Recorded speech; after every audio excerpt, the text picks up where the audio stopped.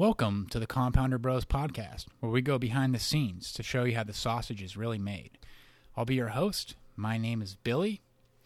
Pinch is sick today, so won't be joining us. Today will be more of a solo cast. I thought today would be a great time to go through 2020 market outlooks. You guys' email inboxes are probably inundated just like mine is from wholesalers and strategists and portfolio managers talking about their 2020 market outlooks. So I will take you through some things that I think are good to know. Before we get to that, let's go through our caveats here. So Pinch and I each have several years of relevant industry experience. We've had titles like Director of Wealth Strategies and Vice President of major brokerages you may have heard of, due to the fact that our bosses would have us killed if they heard us airing out our unfiltered opinions for non-fee-paying customers. We've had to disguise our voices and are broadcasting deep from an underground bunker. Today's January 5th. Instead of going through screens, we're going to screen some 2020 market outlooks for you, maybe tease out a few important nuggets. Before we get to the fruits of our labor, we also want to remind you that this is a hobby for Pinch and I. And during the week, we do a lot of hard work. We listen to earnings calls. We meet with 7- and 8-figure clients. We read research reports. We've made sure and do absolutely none of that here. We want to remind you this is just a couple guys kicking back after work, maybe drinking a beer, maybe smoking a bong load. We should not be taken seriously, and you should do your research somewhere else. With that said, let's get to it. So everyone's got an opinion, just like everybody talks out of their ass, whatever that saying is. Today, we're going to run through a few 2020 outlooks and tell you what you really need to know. So the first thing you need to do before you take any 2020 market outlook too seriously, you need to read Fooled by Randomness and Anti-Fragile by Nassim Taleb. I think there should be required reading in grade schools. I think Nassim Taleb is a prophetic voice, and I think that he really does a good job when it comes to investing of showing you and he's done a lot for me, and he's impacted my life, and I think that he does a good job of he's made a lot of money betting on the fact that people don't really know and big banks don't really know what they're talking about when they're forecasting interest rates 3 years out. They're forecasting the further amount of time that goes out, the more likely that your strategy or that your price target for 2024 is wrong, and the more the implications. And this is life and financial markets are really just a collection of the opinions of us highly evolved primates yelling at each other. Financial markets are hard to predict, and I think that's the most important thing. That's what I'm trying to say here. So we're trying to focus today when we go through these, and we're just trying to focus on the big things that actually matters. Again, not so much just year-end price targets. So I see a lot of these too. We go through a lot, and that's where I've gotten these nuggets that I want to share with you today. So we're going to go through, we'll share just some random nuggets, but we're going to go through 4 pieces that I thought were really interesting. So there's a Seeking Alpha article I read from a guy named Eric Parnell. He runs a service on Seeking Alpha called Global Macro Research. This article went viral, if you will, on Seeking Alpha, and so I want to break it down and take out a couple of the important insights. Capital Group's 2020 outlook, I think they do a good job of focusing on the long term and focusing on bottom-up research and knowing what you really own and stuff like that. And Capital Group is the ownership group that owns American Funds, and American Funds has been around since the 1930s, done a great job historically, and so I think they have a couple of interesting juicy tidbits in their 2020 outlook that I would like to share with you guys. And then lastly, Mebfaber and Bridgewater each came up with they published some interesting research in 2019 as it pertains to global investing that I thought would be good to keep in mind when you're thinking of your portfolio in 2020 and probably some blind spots that you have, very likely, if you're like most people. So first, let's go through Mr. Parnell's article. Again, his service on Seeking Alpha is called Global Macro Research. Shout out to him. The guy's name is Eric Parnell. Writes interesting stuff. So he writes 5 bold predictions for the decade ahead. So, prediction number 1. The first prediction he has is that stocks in some point, not in 2020, but in the 2020s, will be cut in half, if not more. So the stock market gets cut in half again, as it is. In some point in the next decade, perhaps in the first few years, the S&P 500 index is primed to experience another major bear market that could take it lower by 50 or 60% or more. And again, this happens, right? 2009. The NASDAQ in 2000. You have 87 crash. So every once in a while, this happens, right?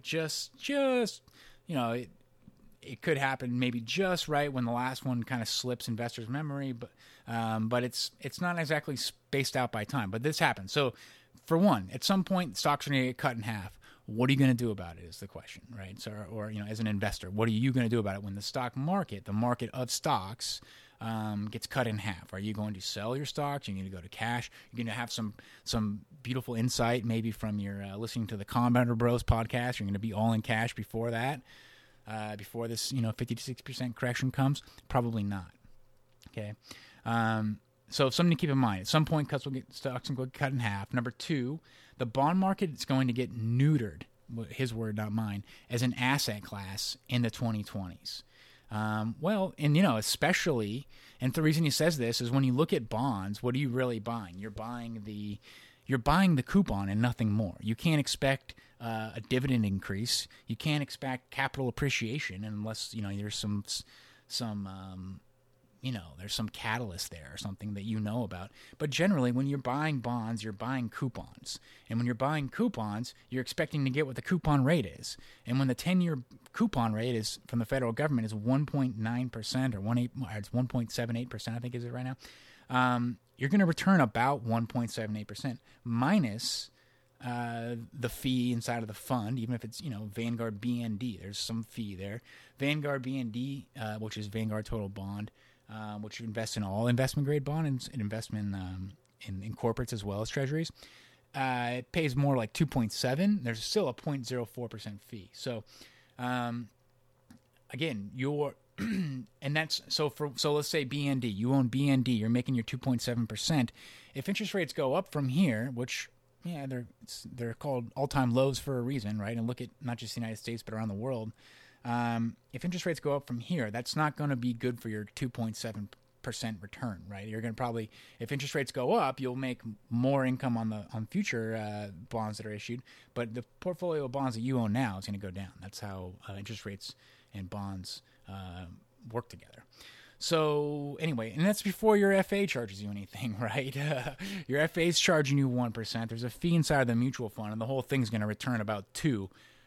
Gross of all those fees. So long story short, bonds are screwed. That's prediction number 2 from Mr. Parnell. Prediction number 3, global monetary system enters its latest major change. So again, we're not talking about year-end price targets here, right? We're talking about these are major changes in monetary regime, right? So let's listen to what he's talking about here. He says major changes there's been several regimes, he calls it, that have historically taken place in the global monetary system. They usually last for 25 or 50 years. So he talks about the gold standard, which went from 1870s to roughly World War I. He talks about the attempted restoration and eventual demise of the gold standard from World War I to 1930s. The third monetary regime he calls out is Bretton Woods from 1945 to 1971. And then the fiat system that's come since then, which has been the last 50 years, right? So 72 till today. And what defines our current system, according to Mr. Parnell, is that currencies issued by sovereign nations are backed by the full faith and credit of the issuing government. Since the financial crisis, global governments have been testing this full faith in spades, including eye-watering near quadrupling of global central bank balance sheets over the past decade that has played a major role in the persistent widening of wealth, income, inequality we see today. So, blah, blah, blah. Asset bubbles happen for a reason, he says. When they end, you will also often ahead of time in predicting. And while they end in ruin, they are also often ahead of their time in predicting what is eventually to come.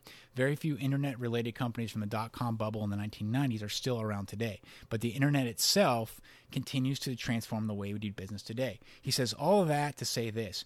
Cryptocurrencies came into existence in 2009 in the immediate aftermath of the financial crisis for a reason. As they entered into the bubble of epic proportions, they burst violently at the end of 2017. While few, if any, of the cryptocurrencies in the past may still be in existence in a decade from now, these digital assets may reside at the heart of the next major transformation in the global monetary system, as the disaffected masses that have increasingly been electing more far left and far right outsider candidates into political leadership eventually move to seize the global currency system away from today's issuing governments and their print-happy central bankers as well. So you get it? His prediction is the stock market's going to get cut in half, bonds are screwed, the global monetary system regime is going to change. Okay? So these are things to look out for. Not so much what the SPY is going to be at in a year from now, because nobody knows nothing. Active management shines as passive hits its reckoning. Value over growth, active shines. So his fourth prediction is that active management is going to shine. Believe it or not, it's not a foregone conclusion by God that the S&P 500 is going to outperform everything, and your index funds are going to outperform all of active management. There's a tie-in there. Maybe there's a tie-in with correlation in the market and central bank balance sheet expansion. And so, long story short, since central banks have, been a major part of this bull run here we've had in the last 10 years, when Mr. Parnell is predicting that active management has its time to shine going forward. And the fifth prediction, and actually the one I have the most problem with, the one that that personally just doesn't really ring true to me, and I'll talk about why, is this. He believes there will be two new alternative asset classes born in the 2020s. He thinks sports betting and prediction markets are going to be big asset classes in the 2020s. And just real quick, I don't know if any, I don't have deep thoughts on either of these. I've actually bet on both personally, of course, sports like everybody else, and I love betting college football and betting the dogs and stuff, and betting 20 that I'll win 100 if Iowa State can go into Austin and knock off Texas at home or something like that. Like, that's fun for me. And in the prediction markets, which are a lot of times the political markets, especially around election time, the political sport betting is very interesting, and I did a little bit of that in 2016 for fun, and a tiny bit. And the point really is that the reason I see there is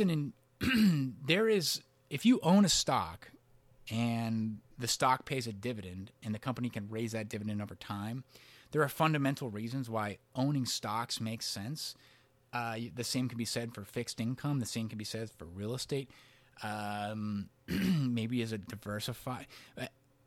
Sports betting is a zero-sum game. It is it is just people taking money from other people before the house even gets paid, right? It's zero-sum.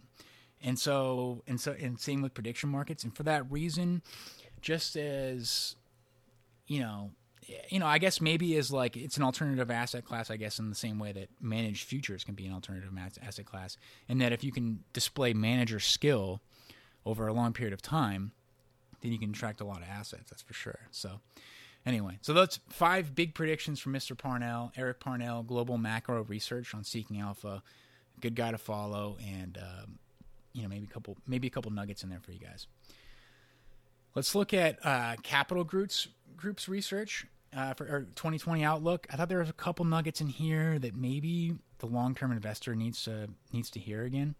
So historically, during election years, there's lots of volatility, and so what they talk about is there's a lot of volatility, but a lot of that volatility is primarily during the run-up to the election and in the primary season. But when November rolls around, the markets have historically notched solid gains after the primary season. So point being, there's no reason historically to sell stocks because we're in an election year. That's probably not the probably not the move.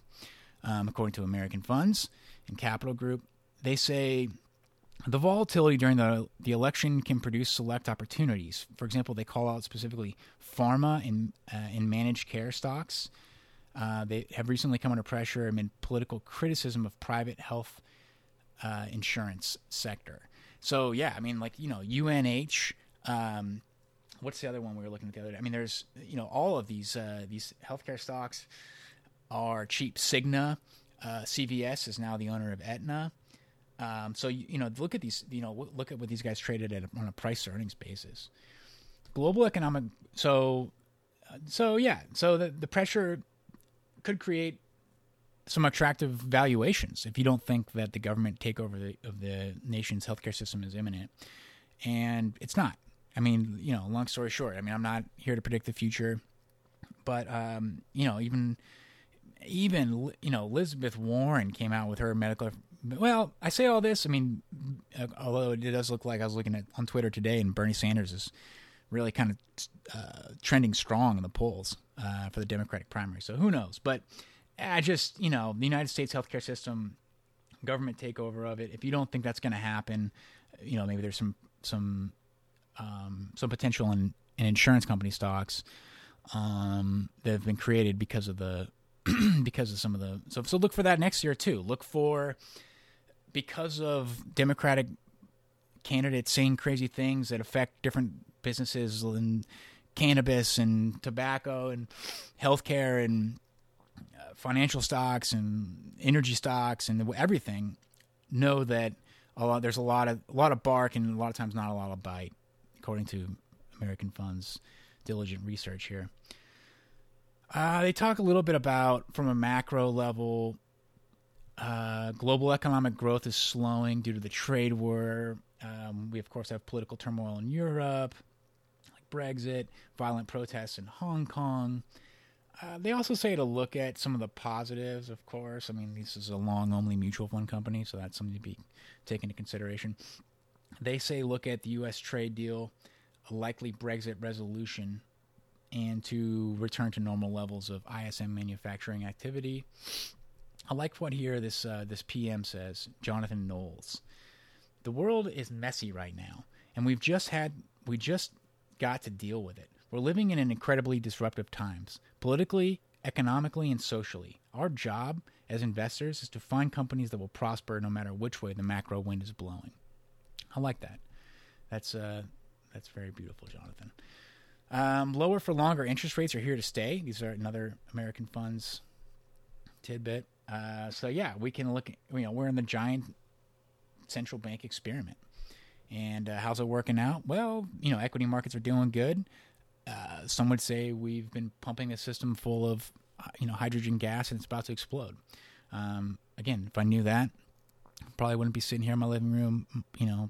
Well, actually, I probably would be. So we'll see. But current 10-year yields: United States government 1.78, Canada 1.46, Italy 1.24. Again, so you're lending money to the feds for 10 years. In the United States, they pay you 1.78. In Canada, it's 1.5. Italy, it's 1.2. And Italy's, of course, was just last year a pig, right? Portugal, Italy, anyway.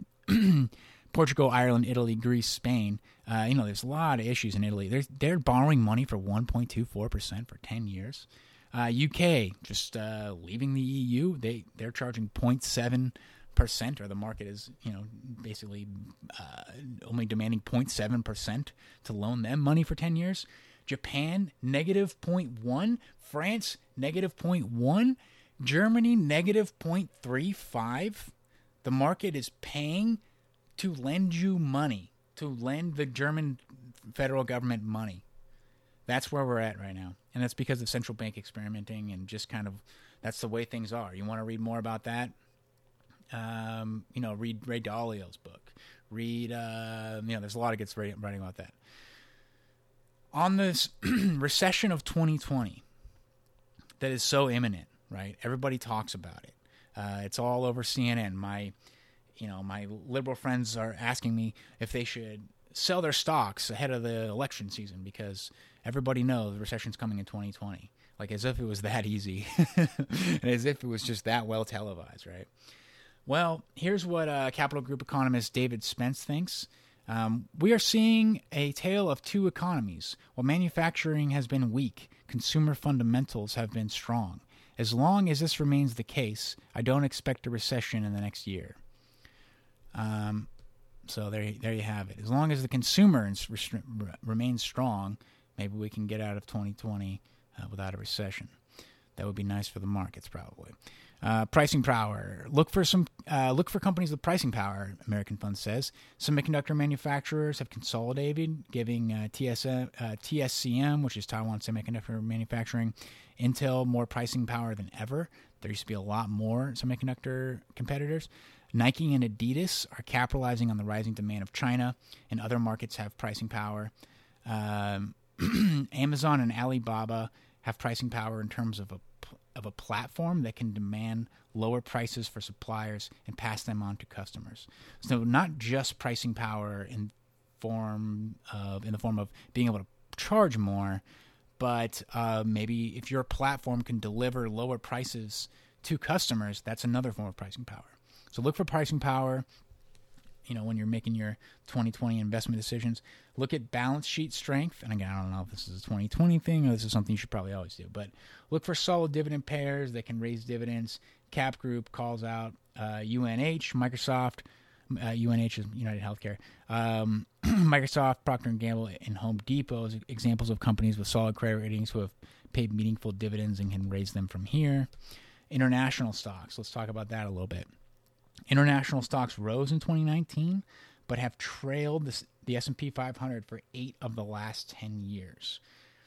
So, and this is why, I have so many smart people that I talk to that have such a giant home country bias, where the bulk of their money is or essentially all, or some cases all of their money is in the S&P 500, and they'll talk about, well, Drew, Billy, 40% of revenues come from overseas, right? And so of the S&P 500. And yes, that's true, but that is certain. But in what way? It's such a global supply chain that stat gets thrown around a lot. And actually, when you look at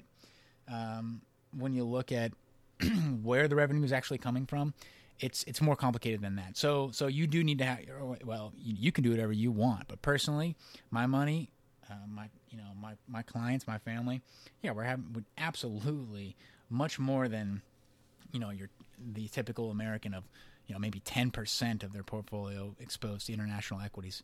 I think it makes sense to have to be more geographically agnostic than that, and look for good companies regardless of where they're domiciled. I think that's the most important thing. Another note on that. So 8 of the last 10 years, international stocks have outperformed. 8 of the last 10 years, United States stocks have outperformed international stocks. But there's reasons for that, right? And so, however, companies with the highest annual returns, regardless of where they're domiciled, are overwhelmingly located outside the United States. So in 2019, the 50 top returning companies in the world, regardless of where they're domiciled, the most money you could have made betting on any individual and company in 2019, 37 of those 50 were not in the United States.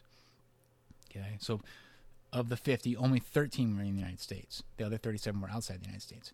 Why and how can this be if 8 of the last 10 years international stocks have underperformed U.S. stocks?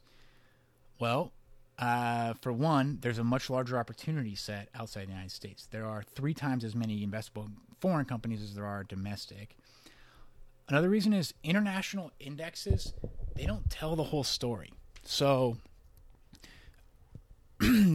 international companies or international stock markets and international stock indices typically have more old economy sectors. So materials, financials like banks, energy companies, resource companies, extractive, industries. That's what you're finding more in your international indexes, and especially in emerging markets. And those are not as good as businesses as software or healthcare. They haven't those. There's just a bigger multiple on a software company that that's in a that has free cash flow than there is on a bank that's in a third world country. That's just the way investors, that's just the return that investors demand.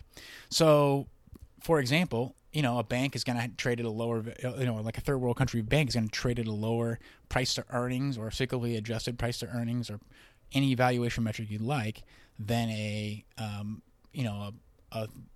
tech giant like Amazon or Google. So that's some notes there. I think there's opportunity outside the United States is part of what American Funds is trying to say. And that kind of led me back to another piece I want to talk about with you guys, which is back in, what was this, May or June, Meb Faber, great investment researcher. He's got the Meb Faber Show as his podcast. He's got mebfaber.com. He runs Cambria Asset Management. He came out with a blog post, and it said, I don't feel overconfident. It said, I don't feel overweight. And it talks about how generally U.S. investors keep about 80% of their stocks in the United States, or 80% of their stocks and bonds, actually, in the United States.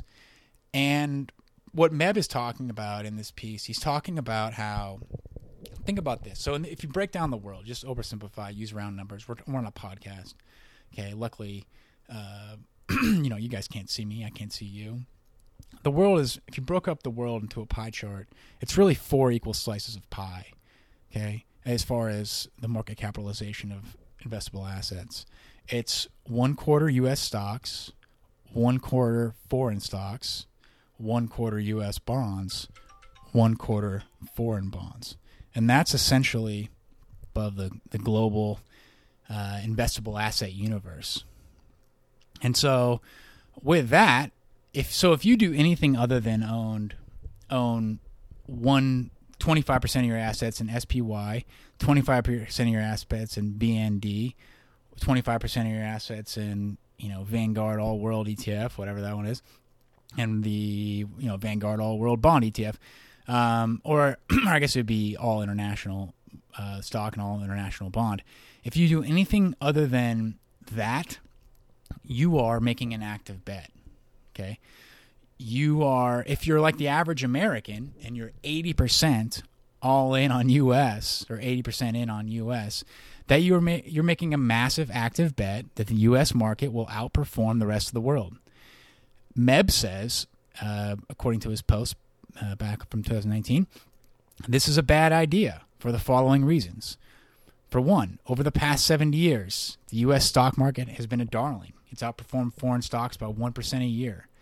$10,000 invested in the United States in 1950 turned into $14 million.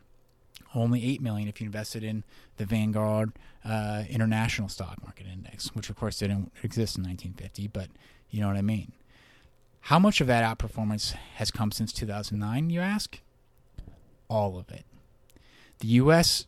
is the second most expensive market in the world currently based on cyclically adjusted price to earnings. So the bad news is, this is Meb in quotes, so the bad news is the U.S. is expensive on valuation, second highest in the world. The good news, most of the world is normal to cheap, and emerging markets are really cheap. The cheap bucket is screaming cheap. The U.S. market has underperformed equal weighting. So so we'll talk a little more about. So here's what he means by that regarding cheap. So here's expensive. So an expensive cyclically adjusted price earnings, and these numbers are not actually just the PE. They're the PE blended with a handful of other value metrics that Mr. Faber uses, Meb uses. Expensive capes, and these are I think reflecting 2017 data, so or the end of 2017, so it's 2-year-old data. Mexico 38, Switzerland 37, India 38, Philippines 40. So it's not just the U.S., not necessarily even the countries you'd expect, right? India 38, Philippines 40, U.S. 42, Denmark 44. That's their That's their essentially adjusted CAPE. Some dirt cheap CAPEs. The Czech Republic's at 4. Again, the United States is 42. Denmark's 44. Czech Republic's 4. Russia's 5. Portugal 5. Poland 5. Brazil 8. Spain 8. Egypt 9. Turkey 13. Sample or middle of the road CAPEs would be like the UK's at 20. China's at 20. France is at 20. Israel 22. Finland 23. Australia 22. So what do you do with all this data? Well, I think you need to own some global stuff. That's the idea. And even though, again, in 8 of the last 10 years, the United States stock market has outperformed international stocks just head-to-head, the U.S. stock market has underperformed an equal weighting in 8 of the last 12 decades. So even though the United States stock market has been the darling for the last 50, 60, since we kicked ass in back-to-back world wars, even though, and then we rebuilt Europe, and then, et cetera, extrapolate forward, even though all those things, still an equal weighting of major stock market indexes or indices, that has outperformed the United States stock market in 8 of the last 12 decades. So be global, think big picture in your investing. And I think so a couple closing thoughts. Well, here's a fun piece of research I liked from. Oh yeah, here's a couple notes from. Yeah, Bridgewater basically says the same thing. So Bridgewater. So yeah. So be global. think big picture. So let's think about the difference here. So Meb Faber versus American funds. They're both saying that there's an opportunity globally. Your best opportunities are outside of the United States. And I think that's hard to argue with. They do disagree about how to get there. Meb Faber is not a stock picker. He used to be. He's a very smart guy. And he is just an indexer. That's all he focuses on is basically he does he's a quant actually is what he is. He's not just an indexer. He's a quant. So he uses value and momentum models to just look at stocks from a quantitative basis and just look at the numbers behind them. He doesn't listen to stories. And American Funds is the opposite, right? They are a bottom-up researcher. They are a global research organization. They're the largest active manager in the world. They have research facilities and portfolio managers stationed 35, 40 different locations throughout the world. They travel all over the world. They meet with the heads of these various companies, and they're building a story, and they're building out a web of different stories about supply chain manufacturing and all this stuff, and that is how they're building their investing framework. So American Funds would tell you to pick funds or pick companies to own your global stuff. Meb would tell you to just own, be global, own his Cambria funds, probably is what he'd tell you maybe. Or probably not. He's a pretty pragmatic guy. But he does have an ETF suite called Cambria funds. Or he would tell you to just own the world and do it for a long time and do it cheaply, whereas American Funds would tell you own their funds. Let's talk a little bit about Meb points to some new research that Bridgewater put out in 2019. It's called the white paper called "Geographic Diversification Can Be a Lifesaver, Yet Most Portfolios Are Highly Geographically Concentrated." So. A couple interesting quotes. So you just probably punch in on Google, Bridgewater Geographic Diversification White Paper. This will come up, and it says a couple interesting quotes. So this one says, "In the past century, there have been many times when investors concentrated in one country and saw their wealth wiped out by geopolitical upheavals, debt crises, monetary reforms, or the bursting of bubbles, while markets in other countries remain resilient." So be diversified across different countries, and no one country consistently outperforms, as outperformance can lead to relative overvaluation and subsequent reversal. So geographical diversification has big upside and little downside for investors. Another quote. To illustrate the impact of geographic diversification, we begin by looking at the characteristics of return streams from single countries relative to their weighting a portfolio equally across countries, rebalancing annually. Another interesting tidbit. An investor concentrated in Russia or Germany in the early 20th century would have been lost most or all of their wealth, while an equally weighted mix of 5 countries shown below does almost as best as the best performer. So, long story short, diversification can bail you out of a whole world of shit, as Russia and Germany will, provide excellent examples of. And really, that essentially for me sums it. I think that what you can do with that information. So TLDR, right? Too long, didn't read. Here's what I would say. Here's my macro outlook. All this, like I said, I read a lot of them, right? And what I would say is, because the calendar year turns over, doesn't necessarily mean you have to do anything with your portfolio. So that's one. But a couple of the final 4 takeaways I would say are: number 1, know what you own. Okay, buying S&P 500 and just thinking it's going to outperform everything forever is what's called home country bias. It's one word for it, and over extrapolating recency, which is maybe recency bias is also an example of what it is. So know what you own. You very likely are displaying home country bias in your portfolio, right? I mean, if you don't have 30, 40, 50% of your equities are outside the United States, you're making an active bet that the United States will outperform from here. Believe it or not, the S&P 500 may not outperform from here, so that's point 3. And point 4, and something I didn't talk about too much, but where I lie on this whole active versus passive in globally inefficient markets, outside of the U.S., I think active management seems like a really good idea. I think in China, where the Chinese Communist Party is a major shareholder of a lot of the major enterprises there, you are investing in a murky system and where incentives are not totally aligned when you are investing alongside the Chinese Communist Party. So just as that as an example, me personally, outside the United States, and especially if it's somewhere as complicated and as risky and as complex as China or Africa or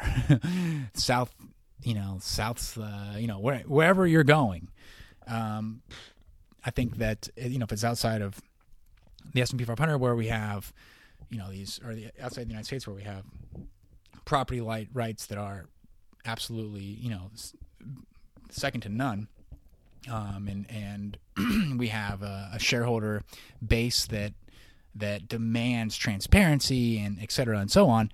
I think paying somebody 50 basis points to manage your portfolio, like American funds, isn't crazy. I think their New World Fund, their New Perspective funds, those make a lot of sense. And I don't own a lot of mutual funds. I don't sell my clients don't own a lot of mutual funds. My family doesn't own a lot of mutual funds, but do own American funds. I do own American funds in both that New World and New Perspective fund. So anyway, that's my thoughts on 2020 outlook. I wish you guys the best of luck in 2020, and we'll, of course, be with you every step of the way. We'll be breaking down the screens and looking for fun interviews to do. So find us on Twitter at Compounder Bros Wealth Management, or that's my handle at least. Just hit that in. And peace.